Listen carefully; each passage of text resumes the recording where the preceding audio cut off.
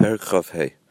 So now the Tanya says that with all of that we've learned in the last couple of prakim from Yud Ches and on, and we just went over in the last two reviews, so the Tanya says that this is what it says, Ki karav elecha hadav ma'od befichel v'vav chalasosei. How is it very close to a person's heart to inspire himself to avodas Hashem? So the Tanya says, because all you have to do is remove the ruach shtus, the foolishness that convinces us not to equate every Aveira with Avodah Zarah. Because in reality we learned that since Avodah Zarah means detaching from Hashem's oneness, and we learned that Hashem's Ratzon Hapnimi is for Torah mitzvahs, so that means that there's a way to attach oneself to Hashem's oneness, or we could detach from Hashem's oneness, Chalila. And to detach from Hashem's oneness, which means to go against the will of Hashem, is in concept the same as Avodah Zarah. And we learned that a person has in themselves a Chachma Shabbat Nefesh. He has in himself that spark, the Pintel Yid, that's always willing to be Moser Nefesh, not to detach itself from Hashem and to do Avodah Zarah. Just, why does a person do an Aveira? Because he doesn't equate every Aveira with Avodah Zarah. He thinks that when I do a Avodah Zarah Chalila, then a person is completely detaching themselves from Hashem because they're denying Hashem's oneness. But when I do a small Aveira, that doesn't detach me from Hashem. So that Ruach Shtus, that separation, is what is Karav Elecha Adav Ma'od, to inspire every person is Karav Eilav Adav Ma'od.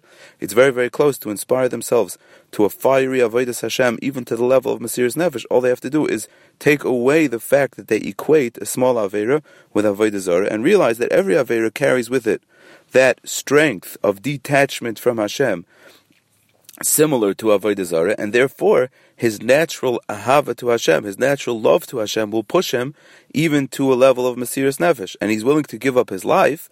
So then for sure he's willing to give up the momentary pleasure of whatever this Aveira has to offer him. Now maybe the person will say there's still a difference, because by Avodah Zarah I can't do tshuva, but by another Aveira I could do tshuva. Tanya says it's not true, because even by Avodah Zarah, it's possible to do tshuva. So even counting on tshuva, meaning even though that there's a possibility to do tshuva afterwards, he still won't do the Avodah Zarah. And then the Tanya says, and don't tell me that the reason why he won't do the Avodah Zarah is because the tshuva won't work if he's counting on tshuva, because it says that if a person says, Echte v'oshev, I'll do a chet and then I'll do tshuva, Emas speaking b'yodei lasses tshuva, he doesn't end up doing tshuva.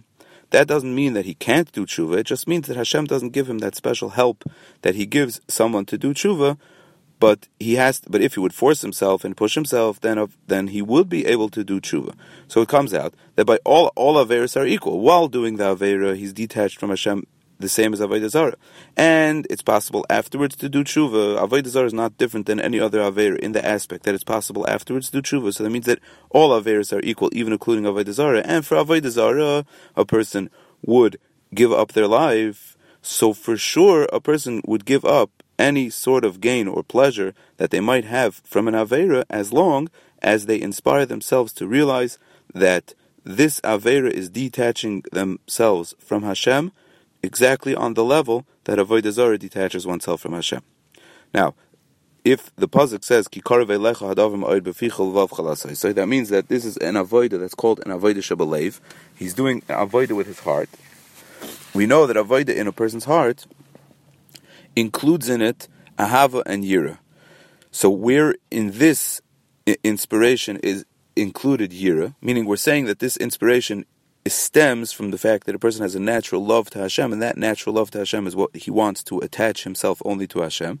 So the Tanya says that includes yira, because yira means to fear detaching from Hashem. So if he does an Aveira, he is detaching from Hashem. So he has this natural ahava to Hashem that inspires him to run away from Avodah Zarah, and the ahava is inspiring him to yira. So he has a natural love and a will to attach himself to Hashem, and also a yira, a fear from detaching himself to Hashem by going away from Hashem and connecting himself to any Avodah Zarah. And this will work to keep himself away from Aveiros, and the Tanya says that it'll work also to inspire him to mitzvahs.